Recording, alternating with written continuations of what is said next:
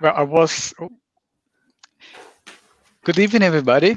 It's a great to have you join us here tonight. I'm Fabrizio Assunção from the Spirit Society of Bournemouth. I'm very pleased to join you again with Lawrence Saville from the Poole Christian Spiritualist Church. We warmly welcome you tonight to another one of our online broadcasts together. I'm so pleased also to welcome our guest speaker, Dr. Dan Assis. So just before I hand it over to Dan, let me give you a little bit brief bio about Dr. Dan. So Dr. Dan speaks on spirituality and spiritism in the US and internationally. Known for a mix of irreverence and deep thinking, Dan shares a message of hope and love through rational faith that both inspires and educates audience about our spiritual nature. Dan is the founding member of the Spiritist Institute. You can also find him as the host of the Spiritist Conversation podcast. Daniel holds a doctorate degree in education and a master in public administration with a graduate certificate in public policy from the University of Southern California. So Dan, it's a pleasure to have you here all the way from California. So over to you, Dan. Thank you. Thank you, Fabrizio. It's great to be here. Thank you, Lawrence, for also opening the connection here today as well for all of us to be together. I know it's roughly about, I think, 7 o'clock out there in the UK. It is about 11 a.m. here in California. So we are not only crossing the boundaries of time, but also of space. I'm really excited to be here. Thank you for having me. I'm also very excited to chat with you today a little bit about Spiritism. And what is Spiritism? I know that we have oftentimes come together to talk about different topics, and I feel like Spiritists and Spiritualists are all peas in the same pod. But we have not necessarily perhaps addressed what are the similarities and what are the differences, if any, between Spiritism and New Spiritualism in general. So today, we are going to take a little bit of time to have a conversation about that, to dive in a little bit more about what is Spiritism. And hopefully, if you don't get too tired of me, you will have a chance to also interact and ask some questions as we go along. Does that sound like a plan? Most definitely. Most definitely, Dan. That sounds a brilliant plan. Great. And Lawrence, anything else that you want to add before we jump in? No, I'm just welcome again, Dan. It's so nice when I found out that you were going to take this evening for us, because you're a wonderful speaker and orator and a wealth of knowledge. And we've been working in conjunction with the Spiritist, both physically here in the church in the past and quite a lot online. But we've never broached that subject. We've never actually said, okay, what is Spiritism and how does it relate to spiritualism and how does it relate to spirituality? So I think a long overdue conversation, and we couldn't be in better hands than yours tonight, Dan. Oh, thank you. But you know that you invited me, right? Not a wonderful or charismatic speaker. So I think you might have gotten the wrong person there when you said those nice words, but I will take them. He counseled and then you stepped in. So that's okay. We take the hit. I'll take what I can get. But I am really, really excited to be here with all of you today. I feel a kinship between us, and I am always excited to see humans trying to connect to the divine across the world. It really renews me, inspires me to know that miles and thousands of miles away, we have people trying to do exactly what we're trying to do here in this corner of the world, which is to be a better person every day, a little bit more than we were before. And I'm also very grateful that we have a chance to talk about spirituality and spirits in general, because I feel like that is one layer of the world that is sorely missing in our days. We have sometimes forgotten about our immortal spirit, or should I say our immortal nature. And that shows in the world when we are making decisions that perhaps are not as wise spiritually as they could be. So I'm excited about the chance to practice of spirituality a little bit, talking about Spiritism and spiritualism, because at the end of the day, the words are very similar. The concepts are very similar, and they all have come from the same place, from the same source. Not to go too much into this, but I think we all know the history of spiritualism. I think this group over here may be particularly versed in that. But Spiritism and spiritualism really started at the same time. Very little difference there. As a matter of fact, if you were to pick up the foundational book of Spiritism, written by a man called Allan Kardec, you will find that in the first page of the first book, you will see at the top, Spiritism, a spiritualist philosophy. So from the beginning, you were going to notice that Spiritism and spiritualism are intrinsically connected. But what does it mean? What does it really mean, and what is the relationships, and what are the differences? And that's what we're hoping to talk a little bit about today, and invite your thinking and your questions as well. I hope not to take too much time, but then again, sometimes I get carried away because I like this topic so much, and in which case, we are going to have to ask Fabrizio or Lawrence to just use that hook, from the Oscars, and just kind of pull me from the stage as we talk about this. But before doing that, I just want to say thank you. Thank you for having me. Thank you for our friends who are online. Thank you, Darnell. Hi, Val. How, Eddie? I see Wendy, Joanne, Linda Marie, Valeria, Paula. So many wonderful people. I am honored to have a chance to share this time with you. And I hope that you interact and let us know what you think and what are your questions. And if you don't understand something I've said, it's probably because I'm not that smart. So make sure you pop that in the comments and question to say, hey, Dan, what do you mean by this? Or that didn't quite settle very well. And we'll get back to it. We'll try to revisit. Okay. But to start, we know that what is now called spiritualism, that started as sometimes called as new spiritualism, had its origins in the middle of the 19th century. So we're talking about the 1840s and 1850s, really. But if we are to look at the word spiritualism, we know that it has pre-existed that time, and that spiritualism has really, in the broader sense, historically speaking, come to mean the belief in something spiritual.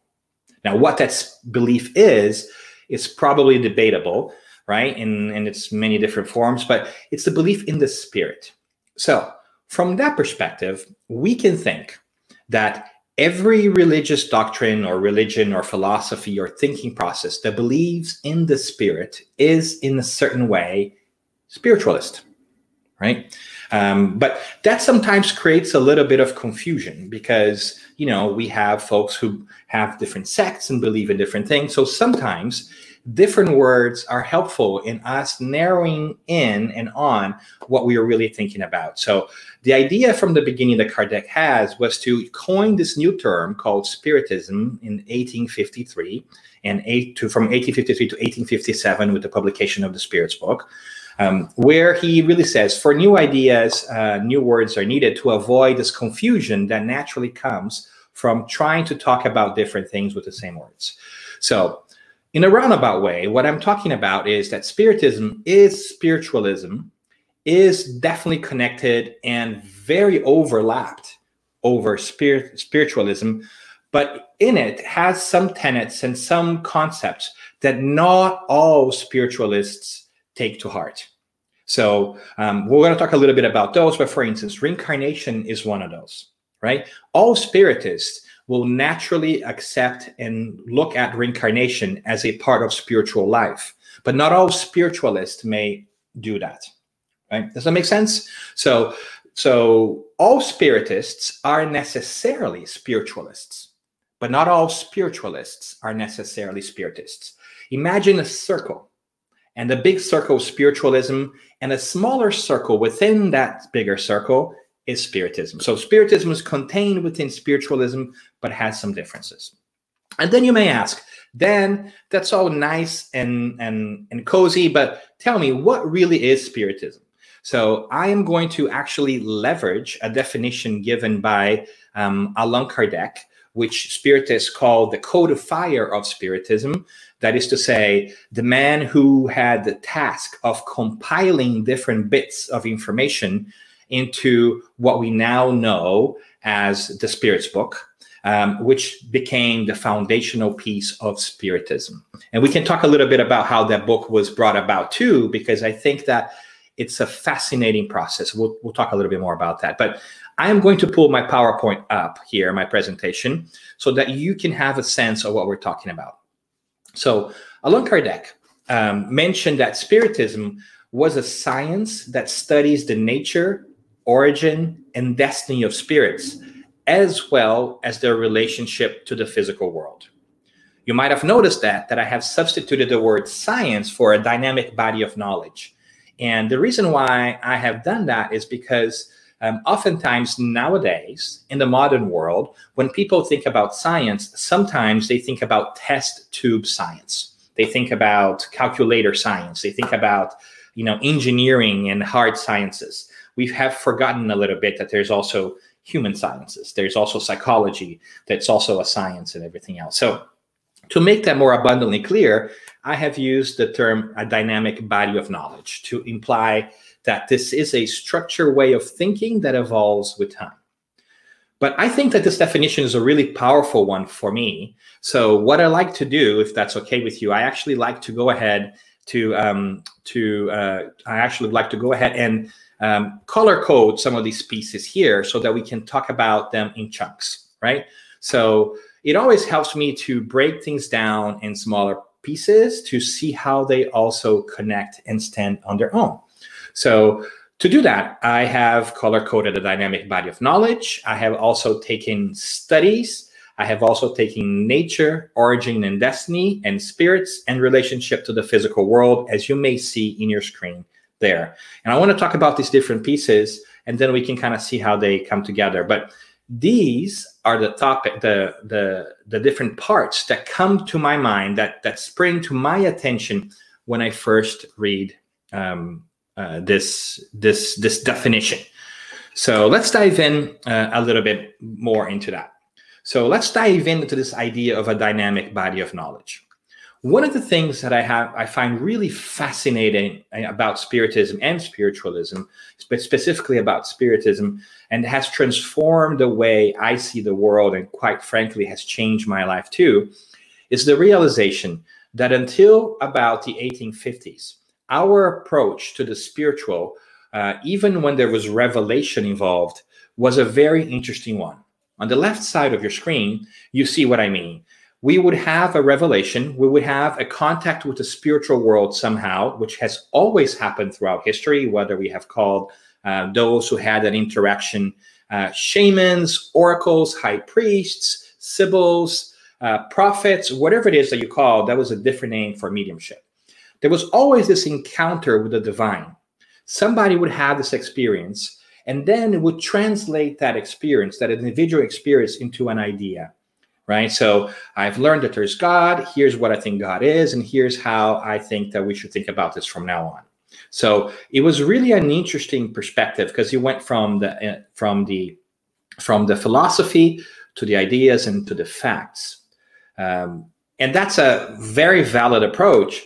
But it's also a delicate one, because with time, that message can change, because it's based on a philosophy first. But in the 1850s, when we start having the Fox sisters in the United States, the turning and tipping tables in Europe, that reality begins to fundamentally revolutionize itself. And we no longer start with a philosophy first and then work out the details of what's actually happening. Instead, we begin to look at facts. And then we start to develop our ideas based on those facts. An example is the Hydesville phenomena in upstate New York, where Katie Fox started to hear these knocks on their house, and starts to engage with the spirits and ask questions and say, tap twice if it's there. And then the knocks would repeat themselves. The same happened in Paris in the 1850s, when many different people would choose to go to these seances in these saloons because, frankly, they had nothing else to do. There was no Netflix, there was no TV, so you had to find yourself a way to entertain yourself, right? This is in a part of our history as a humanity where we are getting better at providing for ourselves. We don't need to work as hard as we used to in the past years. We can have food and things catered to us, so we have all this free time. What are we going to do with that? We begin to poke into the universe in different ways. And what begins to happen in Paris, France, is that all these different people start playing with these tables and they start to levitate and make noises and tip. And people are incredulous about this. And they want to know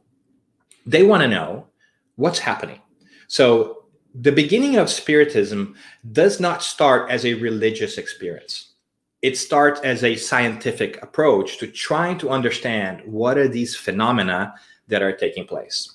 That's fundamentally different than anything we have ever had in history, the way I understand it, which I think is fascinating.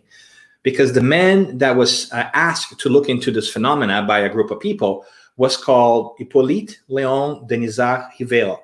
He was a French educator who did not want anything to do with this.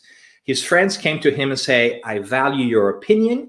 I think you should really look into this and help us understand what this is. And he's like, nah, this. I have no time for this. I am trying to better the world. I'm an educator. I'm doing all these different things.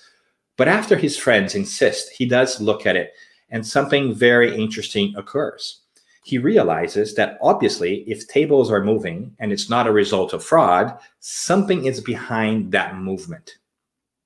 Because tables don't have a central nervous system, they don't think for themselves. So how can they reply to requests and questions? How can they knock or tip to one side or to the other, observing a command? It's impossible for a table to do that. Therefore, it was not the table itself, but it was some sort of force behind that table, right? And he has a wonderful sentence we might revisit who says that every effect has a cause. And every intelligent effect has an intelligent cause. So if there is order in the effect, if you can see order around you and it obeys a certain sense of order, then whoever structured that had to understand and set that order in motion. And that becomes a really interesting way at looking at life. But before getting ahead too much here, what I find really interesting about Spiritism is that from that moment, an interesting search started in France and elsewhere in the world, but specifically with Kardec. And by the way, Rivel, the French educator, was eventually told by the good spirits that he was not to use his name because it was not to be his work. This is the work of the spirits. Hence, they asked him to use the name of one of his previous incarnations, Allan Kardec, because this new idea was to stand on its own without having to be attached to his persona and to his identity, which was already well established as an educator in that part of the world. And that's also the reason why, for instance, the first book of the Spiritism, the foundational book, it's not called the Book of Kardec. It's called the Book of the Spirits, or the Spirits book, because the content therein belongs to humanity. And it is the spirits who are bringing it back to us. So that's a really interesting perspective, because from the beginning, Spiritism is going to attain itself not with the idea of one person, but with the collection of different ideas from different people brought together by one editor-in-chief, which has become Allan Kardec. So as these phenomena developed throughout Paris and the world, Kardec sought out to replicate them using that scientific mindset and ask the same questions of the spirits in Paris that he would have asked of the spirits in Belgium or in Switzerland or in the UK or in Italy or elsewhere. And that's exactly what he does. He understands there are different seances and different mediumistic meetings taking place in different parts of the world. He has then people of those different places which do not know each other ask the same questions, and he brings all these answers back and cross-references all these answers to see if they make sense. And the fundamental idea here behind all of this is, if an answer that was given by a group of people in Switzerland that do not know a group of people in Belgium who have gotten a very similar answer, that is a high likelihood that that answer is actually accurate. It's a scientific process, so if you will, of connecting the information from the beyond. So, and that's why I find it fascinating, because with that, Spiritism really becomes that science, that body of knowledge that's dynamic and ever growing. So I always like to say that Spiritism has started with Allan Kardec, but it has not ended with Kardec. There is no ownership of Spiritism. There is no central aggregating body for Spiritism. It is meant to be a body of knowledge that continuously evolves. So different people throughout the times have added to the Spiritist philosophy by producing more books, sharing more spiritual research, and making that body of knowledge more robust and more diverse. And so it's a fascinating thing that has happened with Spiritism, because it has broken, or at least has attempted to break, that crystallization of religion that sometimes takes place, where a group of people say, this is what it is, and we should not ever change from this, from that initial revelation. It really becomes a matter of personal interpretation. Well, you can no longer afford that when it comes to Spiritism, because there is no ownership. There is no, here's what Spiritism concerns with self with, and everything else is off the table. Spiritism looks at everything through a spiritual perspective. So what is fascinating personally for me, if you might indulge me, is because as a little kid, I always needed to know how things work. Right? So I was that annoying, pesky kid that would take a watch apart to see how it worked on inside. And if somebody ever told me it is because it is, that would never be a good enough answer for me. And Spiritism has allowed me to really ask those questions out loud, even now in my adulthood, or at least supposedly in my adulthood, right? Because growing up is optional, growing old is mandatory, but growing up is definitely optional. And so I continue to ask with that question, why is it? And Spiritism welcomes those questions, because Spiritism was born out of inquiry. It was born out of questions and answers with the very Spirit. So it's an ever-evolving process that continues to grow and evolve. And that's why I find it's so interesting that as a body of knowledge, it's continuously changing. Which is really interesting to me. And so that part of studying, it's also very important. Spiritists should really pay attention to that evolving part of the spiritual revolution and continue to apply themselves to bettering themselves and to studying the world around them. And that's why sometimes we refer to Spiritism as having a triple aspect, one of science and inquiry, one of philosophy or thinking in general, and one of religion, which really is the application of all the knowledge for a practical and transformational purpose in oneself, right?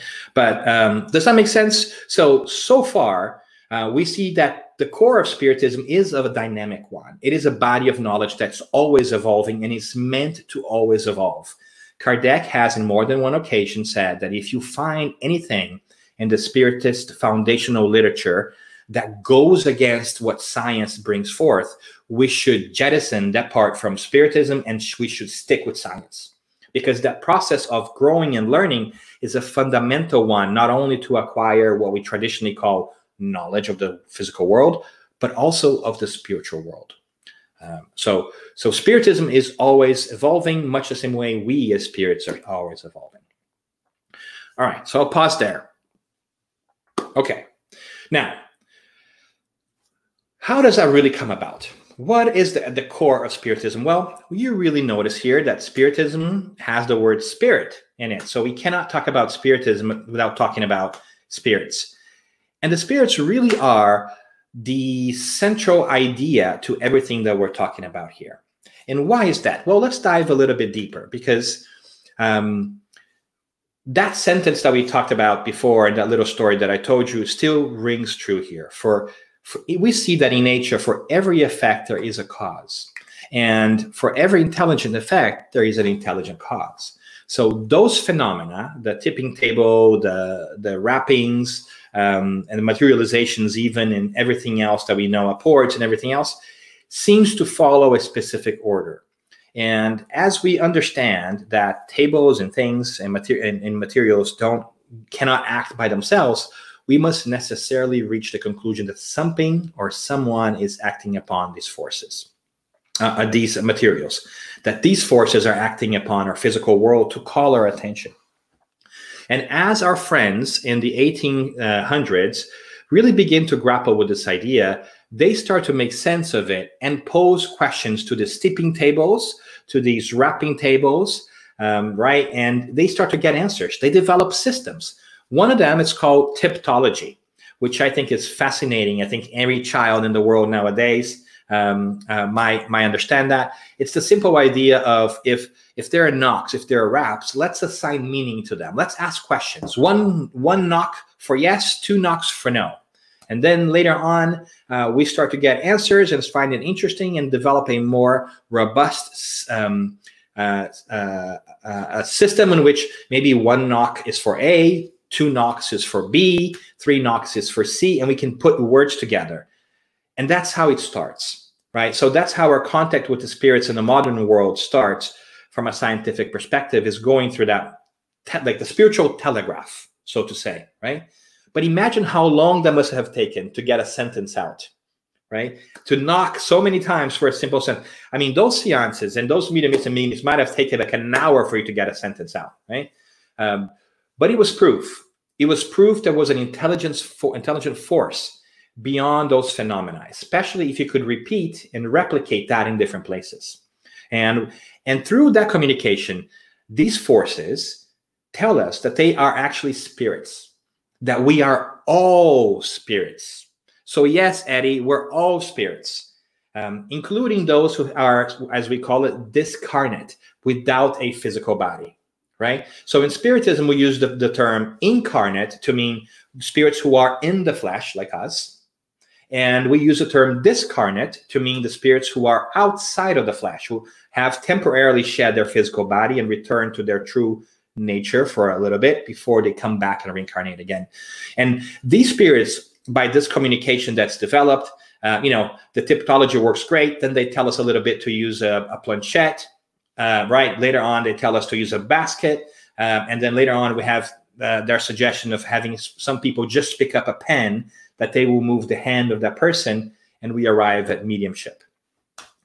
So there is a development of mediumship through this that we learn with the spirits.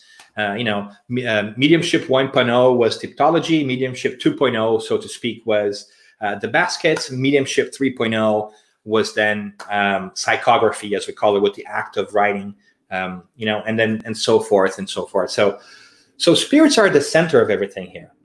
Spirits are the ones who are coming back and telling us what is it that they have learned. And in that process, they tell us that they are not different than we. The only difference is that they have had their physical experiences, and now they are getting our attention from the beyond to point us to that which we already know, that we are spiritual beings. And it's time for us, now that we have reached a level of intellectual understanding and scientific comprehension, it's time for us to really start looking towards spirituality in a more organized and scientific process.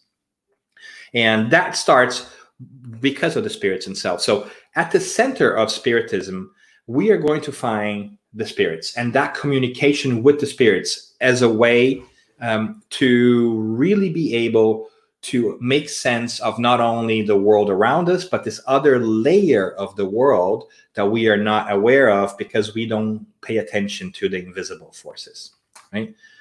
So far, so good? All right. So then we have the spirits. But the natural question then is, how does that relate to us? And what is the nature of spirits? What are spirits? And they start having that conversation with us as well. And they tell us exactly that we are all spirits having a physical experience. And that, psychologically speaking, I think is revolutionary for us when we accept that, because we are spiritual beings having a physical experience and not bodies that have a spirit. Many times, because we are still in the flesh, we forget our true essence. And we think that when I die, when I shed this mortal coil, as Shakespeare would have us say, I will then be a spirit. No, you are, and you have always been a spirit. And that's an important distinction. because you're not a body that has a spirit. Sometimes we even say, people say, oh, my spirit is sad today. No, you don't have a spirit. You are a spirit. You happen to have a body. You are using this body right now to learn a specific lesson, which we can talk about it later, and it's individualized for everybody. But this is not who you are. So our bodies don't matter as much as we think. Of course, they're very important for our existence, but who I am today, physically speaking, bears very little consequence of who I am as an essential and immortal spirit. And that we should therefore pay attention to each other, not from a physical perspective, but from a moral and virtuous perspective. So that begs a lot of different questions.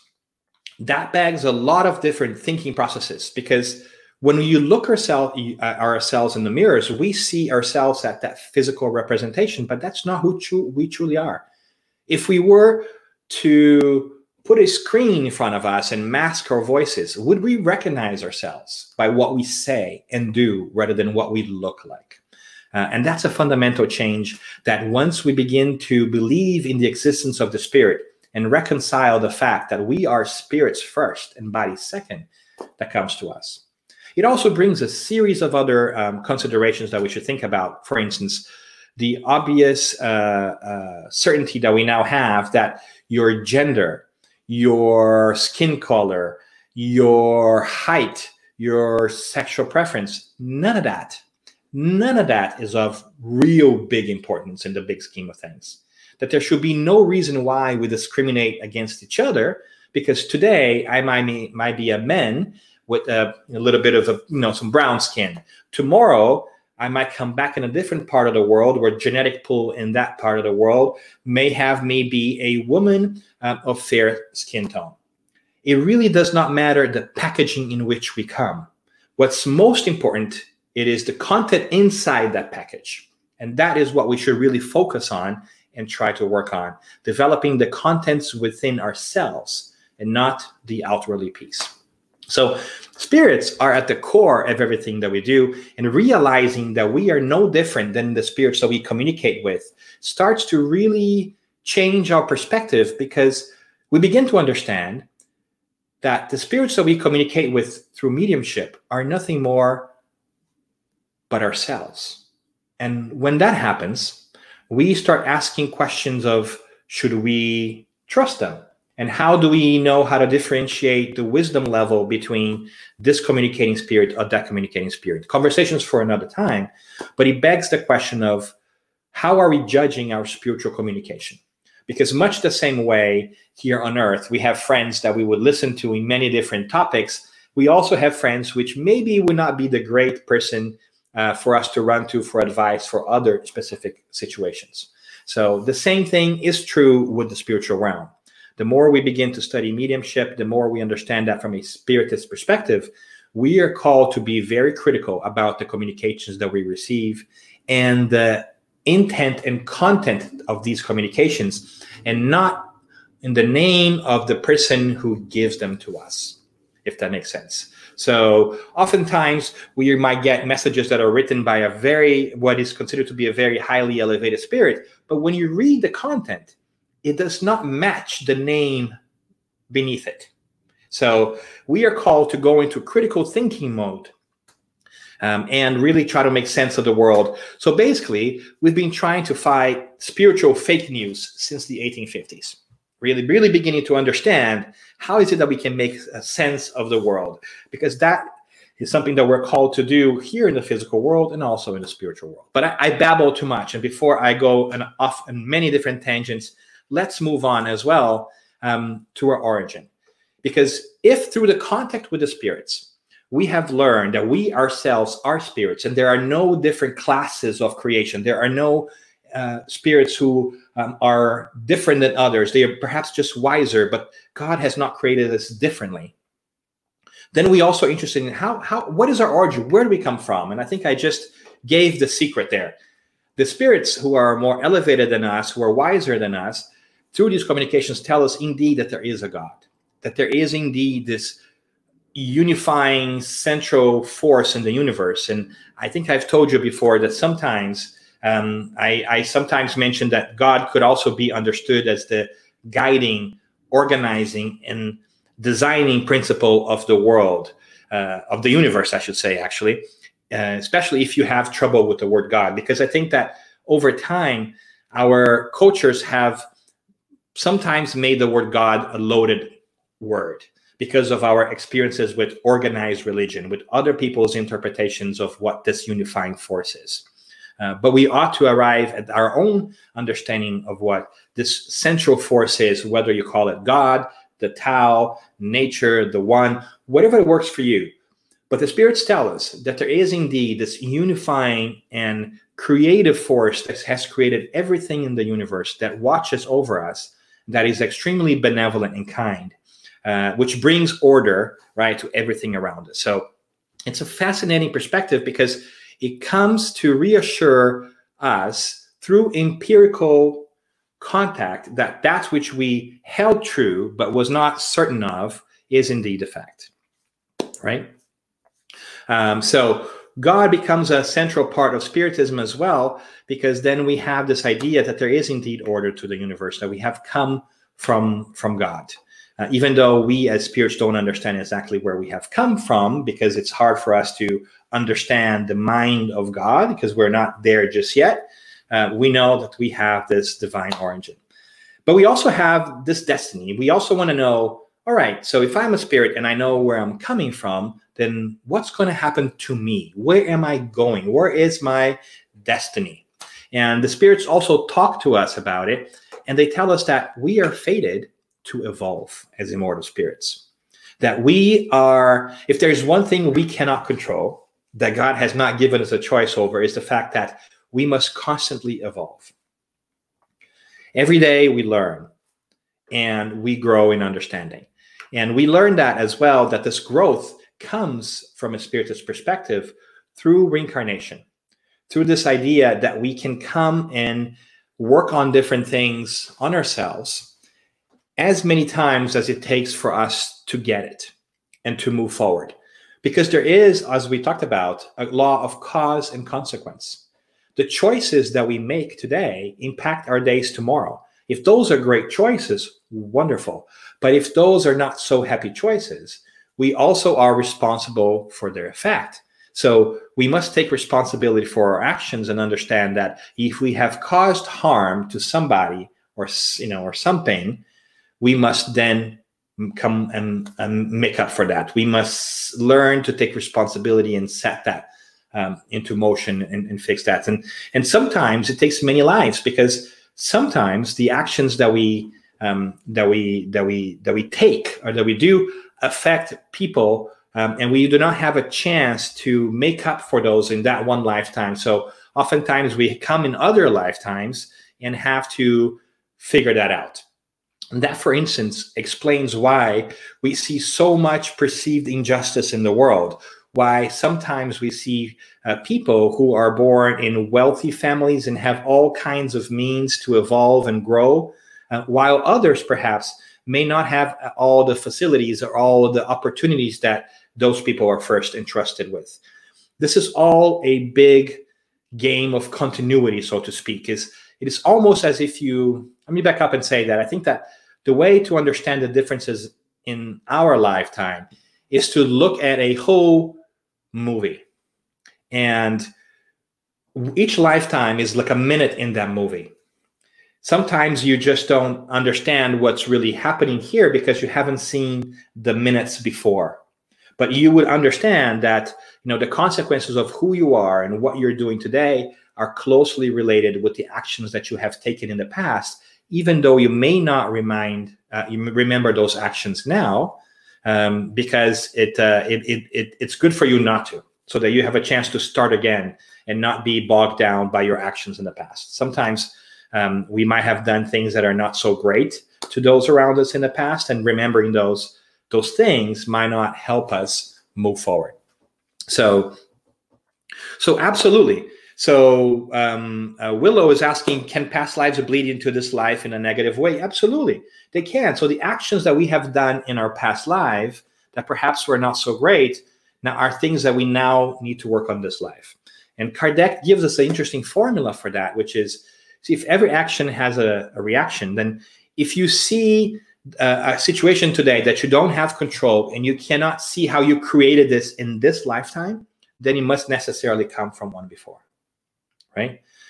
So that is how you can understand your progress through the times. And why is it that you are faced with the challenges that you are faced with today? Because for whatever reasons that we can't remember right now why we incarnate, these challenges are presenting themselves because of actions that we have taken in the past. And now we must learn to correct those actions and transform ourselves in ways that would lead us to evolve and grow. And so the evolutionary path is one that brings us hope, because it also dissolves the idea of heaven and hell. There is no hell and there is no heaven. These are states of mind, right, that we carry within ourselves. We are constantly evolving, and that brings us hope.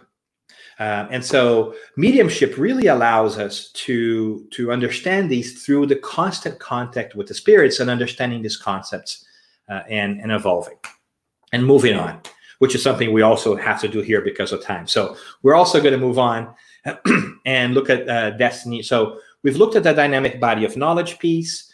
We looked at the nature and origin destiny of spirits.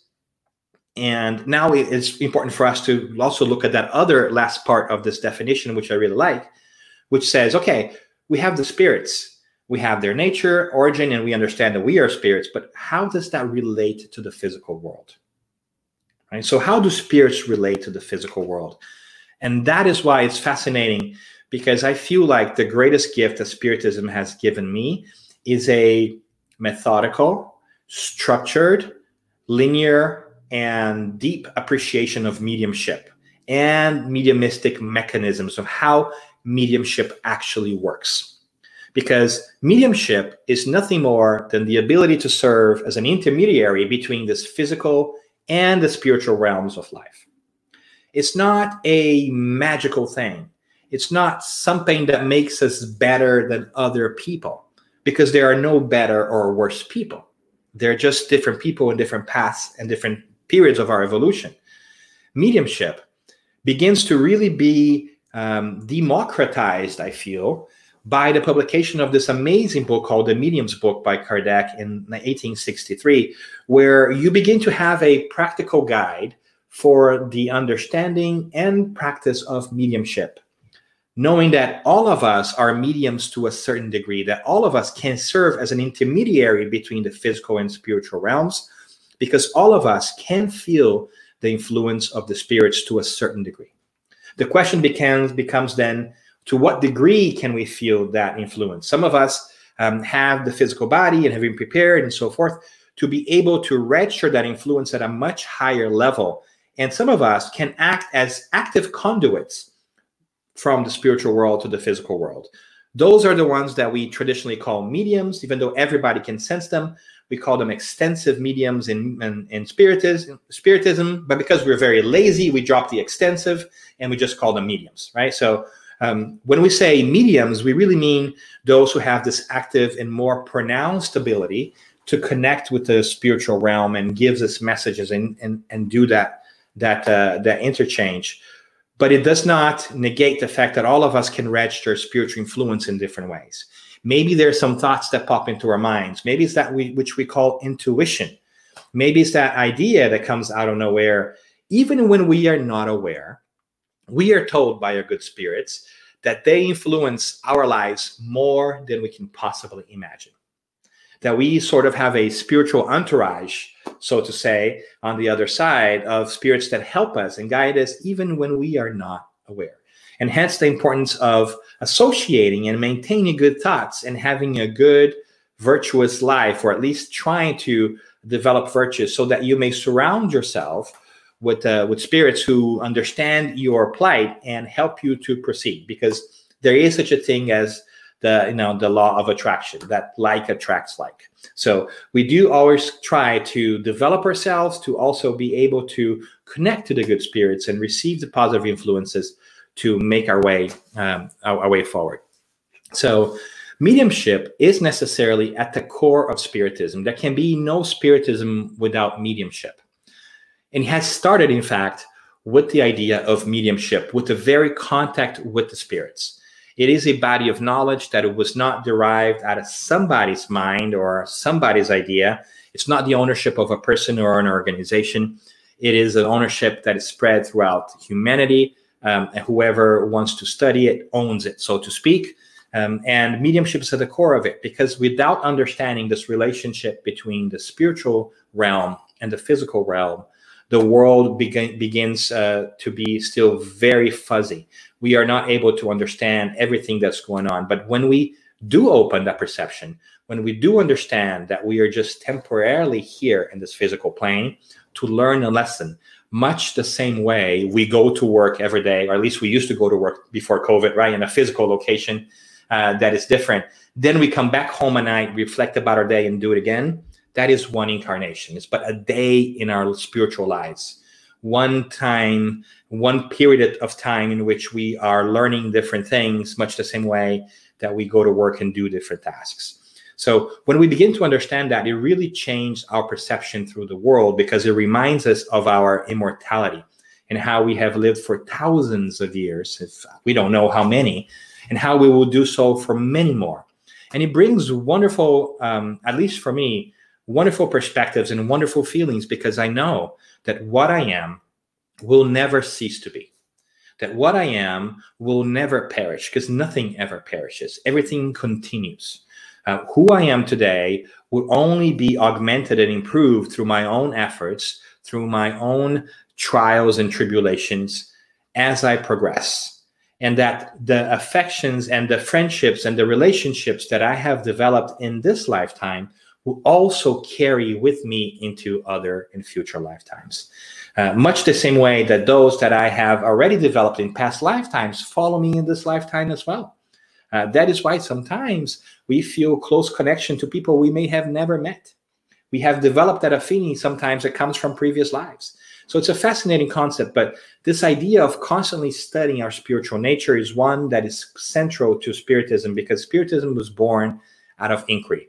Spiritism's DNA is one of questions and answers, is one of constant evolution and constant seeking to improve oneself as we understand that we're immortal spirits. Because if we are immortal spirits, and we are, then our decision-making probably changes. We stop trying to make decisions that only benefit us here in the short term in this physical life, because we understand that stepping on other people to gain what we want right now, it's not the smartest play in the long run of things. Because if I hurt you today, I will have to make up for that later. So rather than trying to get everything I can today and now, I begin to really think about how to be a better person and to evolve, so that I don't develop those things that I have to eventually deal with the passing of time. So Spiritism is a fascinating piece, and I think that same methodology also applies to myself or to anybody else, that we too are dynamic, that we too are changing,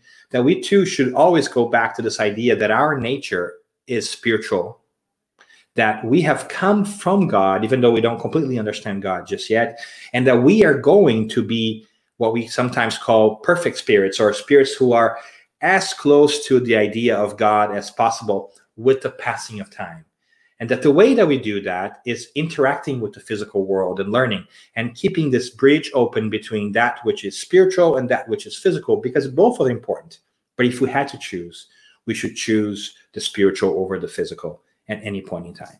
So it brings me a message of hope. It brings me also the opportunity to constantly progress and constantly learn more about the world around me.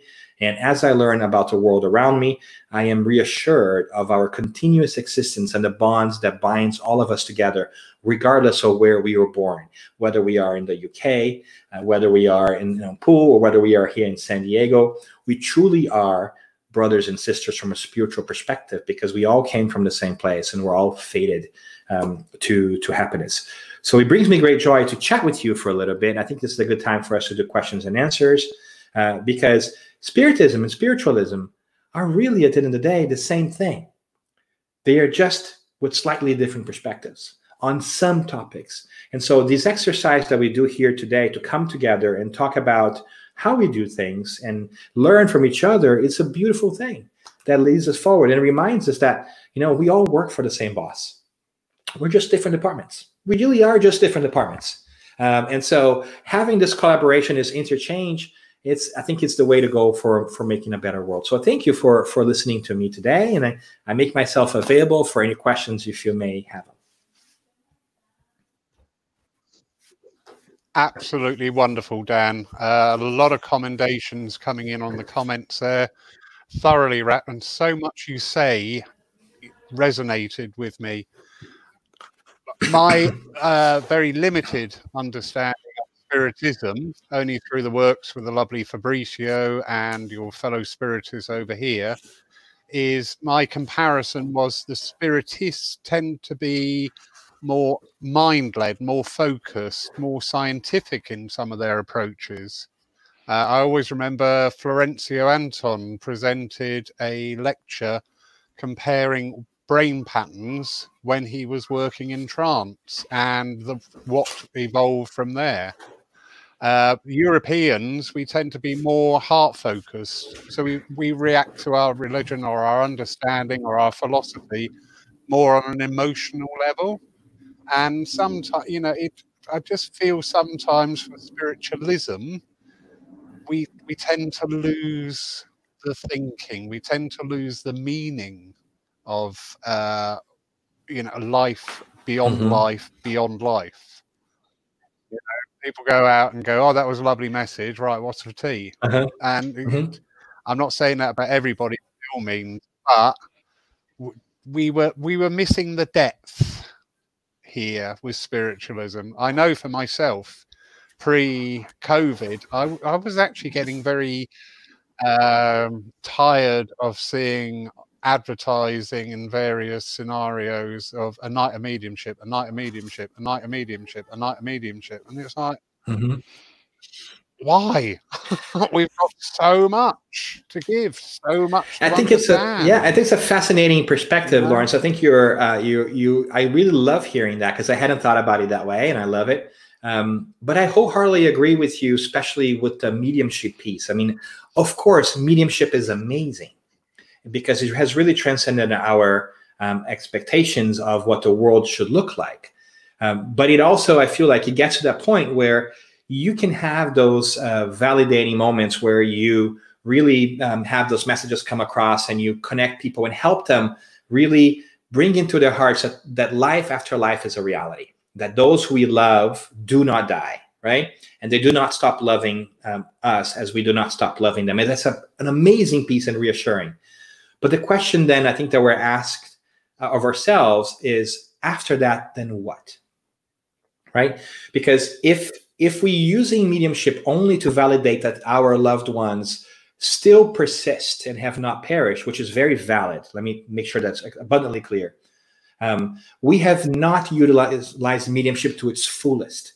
Because if we get that feeling, but we go back to our lives and continue to lead our lives in the same ways we did before, we are missing an opportunity to understand our true selves as evolving spirits, right? Because we can also sometimes, and we all seen this, go into not so healthy uses of mediumship, where we sometimes develop this dangerous relationship with mediumship, in which that we think that we need to check with the spirits about everything before we do them, right? Which is not a healthy way of doing, because this is your lives, this is our lives. We should make those decisions. It is not for the spirits to make decisions for us.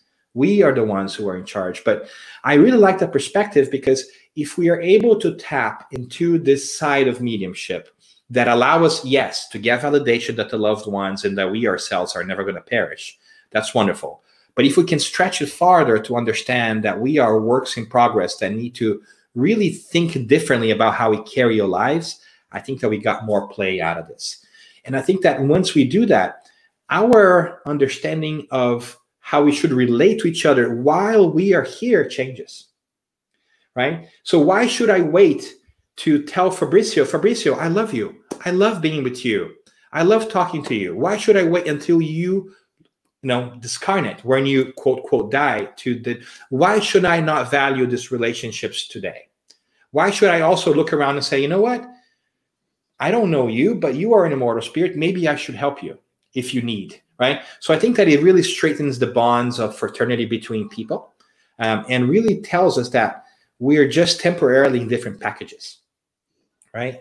We're just in different milk cartons, so to speak, right?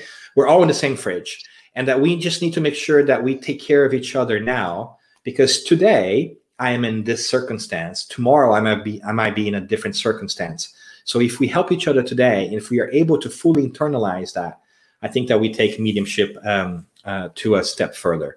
And I think I have a feeling that that's what we really are meant to do, to really transform ourselves in service to others.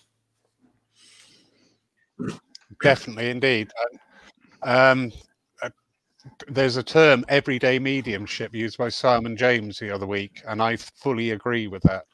You know, we do see it within spiritualism over here in the UK and some of Europe, that there seems to be this drive that everybody who walks through the door of a spiritualist church either wants to be a medium or is going to be made a medium by the committee or the governing body of that church or centre.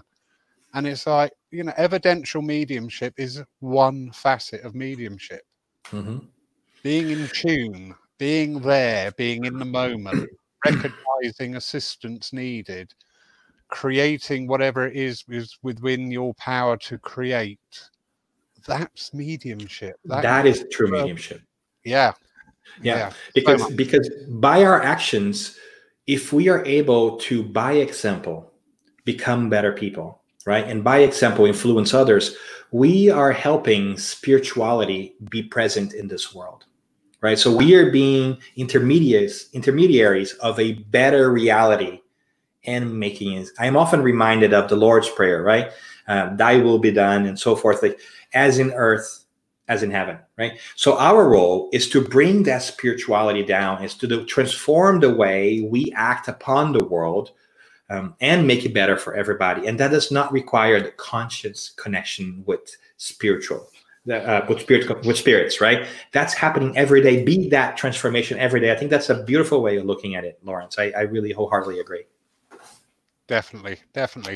Not many questions coming in at the side there, but again, as I say, people really are cleaving to your words and understanding them. It's been so fascinating all through the restrictions here in the UK. My work online, the spectrum was suddenly thrown open, and I've had so many speakers from so many different perspectives all saying the same thing. Isn't that beautiful? Yes. Yeah. Kardec called that, to use a term, like one term, the universal control of the spirits, right? So when a truth pops up in many different places by people who are unknown to each other, there's a great likelihood that we are not being fooled, right? And I love that, because mediumship has allowed us, if in a way, there is a mediumistic act happening right now. I am beaming into the virtual world, and so are you, right? This platform is being the intermediary between us, and we are being able to have these conversations that, like you said, we would not have before because we're not physically present. So I think Spirit is awakening us to the fact that there's a lot to be learned in many different ways. Very much so. I don't want to go too deep in that subject, because actually that is the subject for the address for the service I'm taking tomorrow. Great. So I've got confirmation I'm on the right track, so that's lovely. We all like that. May I add one thing here? So I see a comment by Jamie. Jamie Williamson says, Dan, what is the role of mediumship from a Spiritist perspective, and how does that differ to that of spiritualism? And Jamie, that's a great question. I think that mediumship is mediumship, right? It is just the capacity and the act to be the intermediary that we talked about. But what I think is fascinating, I think it goes to what Lawrence was speaking, and I think I try to allude to this too, is there are different uses of mediumship, but there is fundamentally the same process, right? I think it's great to be aware of what the process is so that we can better leverage mediumship. So there is a benefit to studying mediumship and its mechanisms to understand how it works. But one interesting thing that I have noticed that goes exactly to what Lawrence was saying is that there seems to be, at least historically speaking, a slight different approach in continental mediumship, so to speak, and UK mediumship over time. I feel like the French folks, like Allan Kardec and so forth, at one point in time, they got satisfied with the fact that mediumship was indeed true. And then they began to focus more on what are the daily applications or the content that we can gather from mediumship. Whereas in the UK, I feel like the experiential and evidential mediumship piece still remain very strong. So just different ways of like leveraging mediumship, which are the same thing, but have given a slightly different flavor. So I see that in spiritualism, traditionally, you still have these open sermons and opportunities to really have the readings and everything else, right? A night of mediumship and so forth.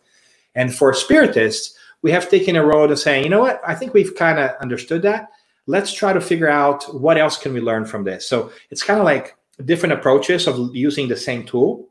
And so mediumship in Spiritism will oftentimes not be done as openly as spiritualists do in open sessions. Right? Mediumship in Spiritist context would often be done in a study group of people who commit themselves to study mediumship privately together for a period of time.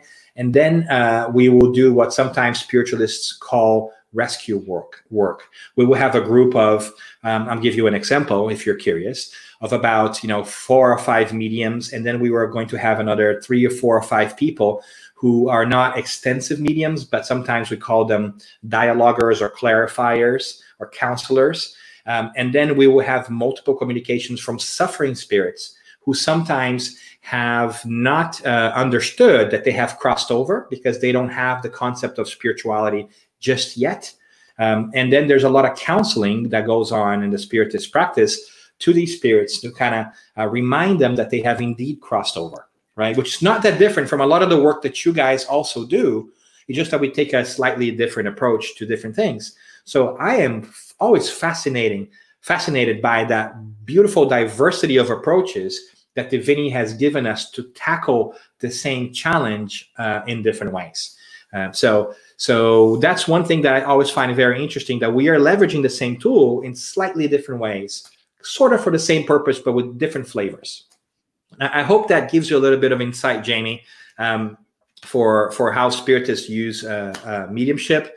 A lot of our focus on mediumship has also been through what we call psychography, that you sometimes call channeling, right, or writing.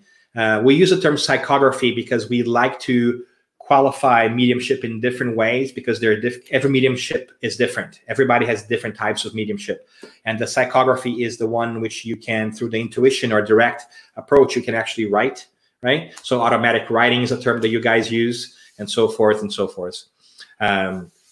So for us, it is a tool for growth and developing philosophy, but also service to others, right? It's very important to us that we leverage everything that we do to service to others, whether it is to help those who have discarnated and who are not aware of that, or sometimes it's also to help those who, and this might not be a surprise to you at all, but sometimes it's also to help those who are suffering from severe spiritual influence while still here in the physical world. Sometimes I think you in spiritualism, you might use the word attachments. In Spiritism, we use the term obsession. When a spirit perhaps is hurt by an action that somebody has done to them, and after they pass, they continue to spiritually obsess the incarnate, trying to obtain revenge. So there's a lot of counseling there. It's like almost like a family counseling that goes on spiritually, that we try to do to show that this incarnate spirit that try to negatively influence an incarnate, it's not to their own advantage, because we need to cut that cycle, because now I might be incarnate and you might be discarnate. Tomorrow you might be incarnate and I might be discarnate. And so if an eye for an eye is really the way we're going to go about doing things in relationships, we're never going to get better, right? So there's a different kinds of approaches that we take. But I think that mediumistically speaking, the process is the same. I think that we just really like to dive into how the mechanism works to understand that. So I don't know if that's too much or too little, but I hope it gives you a little bit of insight, Jamie, into how we look into this. That was absolutely, so many people have loved that. And that you've awoken something that I knew, but I hadn't actually brought to my mind. We are spirit, obviously. We are spirit, as you say, incarnate and discarnate. With the Spiritist and the way you were just talking, and with that passion as well, the equal attention between the two different states is very apparent. From the spiritualist, and probably from the UK point of view of spiritualism, and please, people, I'm not trying to offend you, but you know me and it just comes naturally.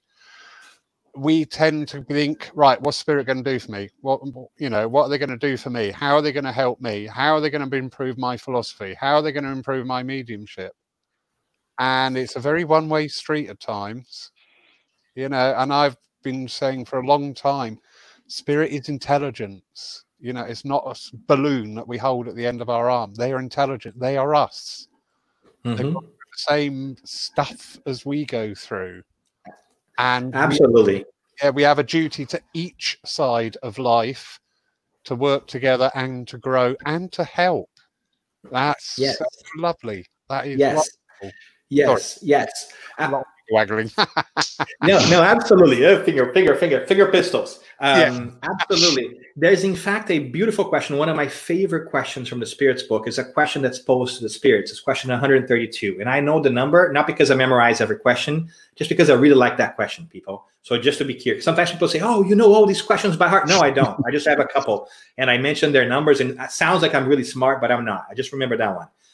And that one is really interesting because Kardec or whoever else asked the Spirits, and what is basically the purpose of life, right? And the incarnation.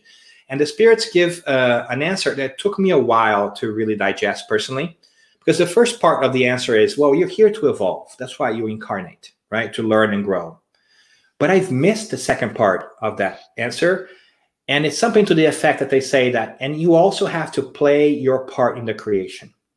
So we are here to evolve, yes, and learn. But we also have an innate responsibility to help others, to give back. And I think that it might have taken a while for me to grab that, because I was in that mindset of, look, what is it in for me, right? How do I grow and how I learn? Well-intentioned, right? But then when I read that again some other time, like many years later in my life, I'm like, oh my goodness, it's not just about me growing. The part of my growth is also that of giving others, of reflecting that light, of making a difference in the life of others, of paying it forward, right? So I think that's a fascinating aspect that we are beginning to wake up to as a society, that my well-being cannot be just dictated by myself. That's important for me to help others, much the same way others must help us. So in learning, there's a necessary component of being a service to others. It is in doing that we learn, right? And so I think that what you said, Lawrence, is a beautiful awareness that I think we all need to pay attention to. We must give too, right? And it is in giving that we receive. Like, it is in giving that we learn, and we also have that two-way street. So I think that the calling of our times is to awaken to that service to others. And I think it's a beautiful thing. And spirits are us. So we cannot just ask that they're going to do our bidding, right? It just doesn't work that way. One of our famous mediums in Brazil has mentioned that he's like a telephone, right? He can call to the spirit world, but he cannot guarantee that they'll pick it up over there, right?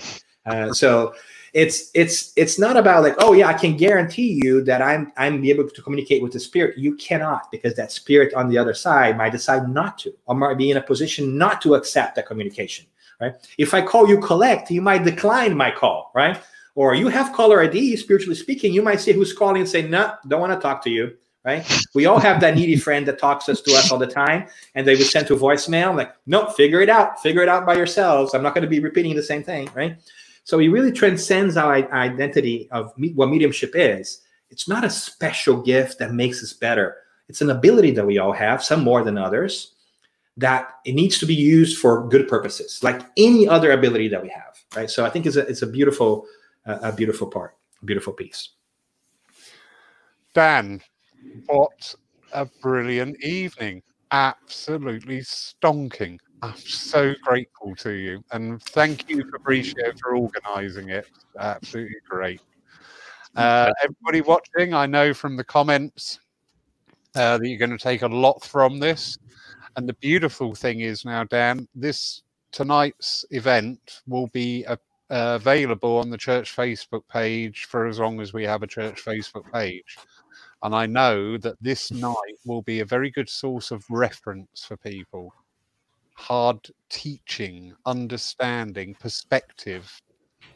That's really good. That is so cool. That's lovely. Oh, nothing would please me more than to be of service, right? To be helpful, and I thank you for opening the space and for maintaining this dialogue. I think that the things that you and Fabrizio are doing of really bringing divinity into practice by reaching across and seeing, hey, we have different names, but we're not that all different. I think that's really the divine thing that's happening here that's really to be commended. And all of you guys are listening as well. It's time for us to open ourselves up and connect with those who are near us. So if we can be of assistance in any different way, let us know. I mean, obviously, I love talking about this. It has transformed my life. It really has. Like, I'm beginning to see the world anew when I consider the spiritual side of things. So thank you. Thank you for the invitation. No, absolutely wonderful. And thank you again also, especially taking time out in the middle of a house move to do this evening. That's so appreciated. So, Lawrence, I think what we need to do is to convince Dan to move over to Pooh rather than move 2 blocks away from his current home. Maybe need to convince him to move to Pooh and bring him closer to us. I think Dan is exactly where he needs to be. I think all the spirit centers, we've all been put in the right place at the right time for the right. Indeed. So don't mess with that plan, Fabrizio. Somebody will get I've had a bolt of light. Dan, Fabrizio, gentlemen, I can't thank you enough. Beautiful evening. Everybody watching, thank you so much for your attention. I hope you've got as much out of that as I have, because that was absolutely wonderful. Thank you. And we wish you good night, or good afternoon, or good morning, Dan. San Diego. I've always wanted to go to San Diego. I want to go to the zoo. There you go. Come visit. I have a yearly membership. This is where I go when I don't know what to do with my kids. Come visit. I'm going to take you up on that. Gentlemen, I wish you a very good day, good evening, and good night. Thank you.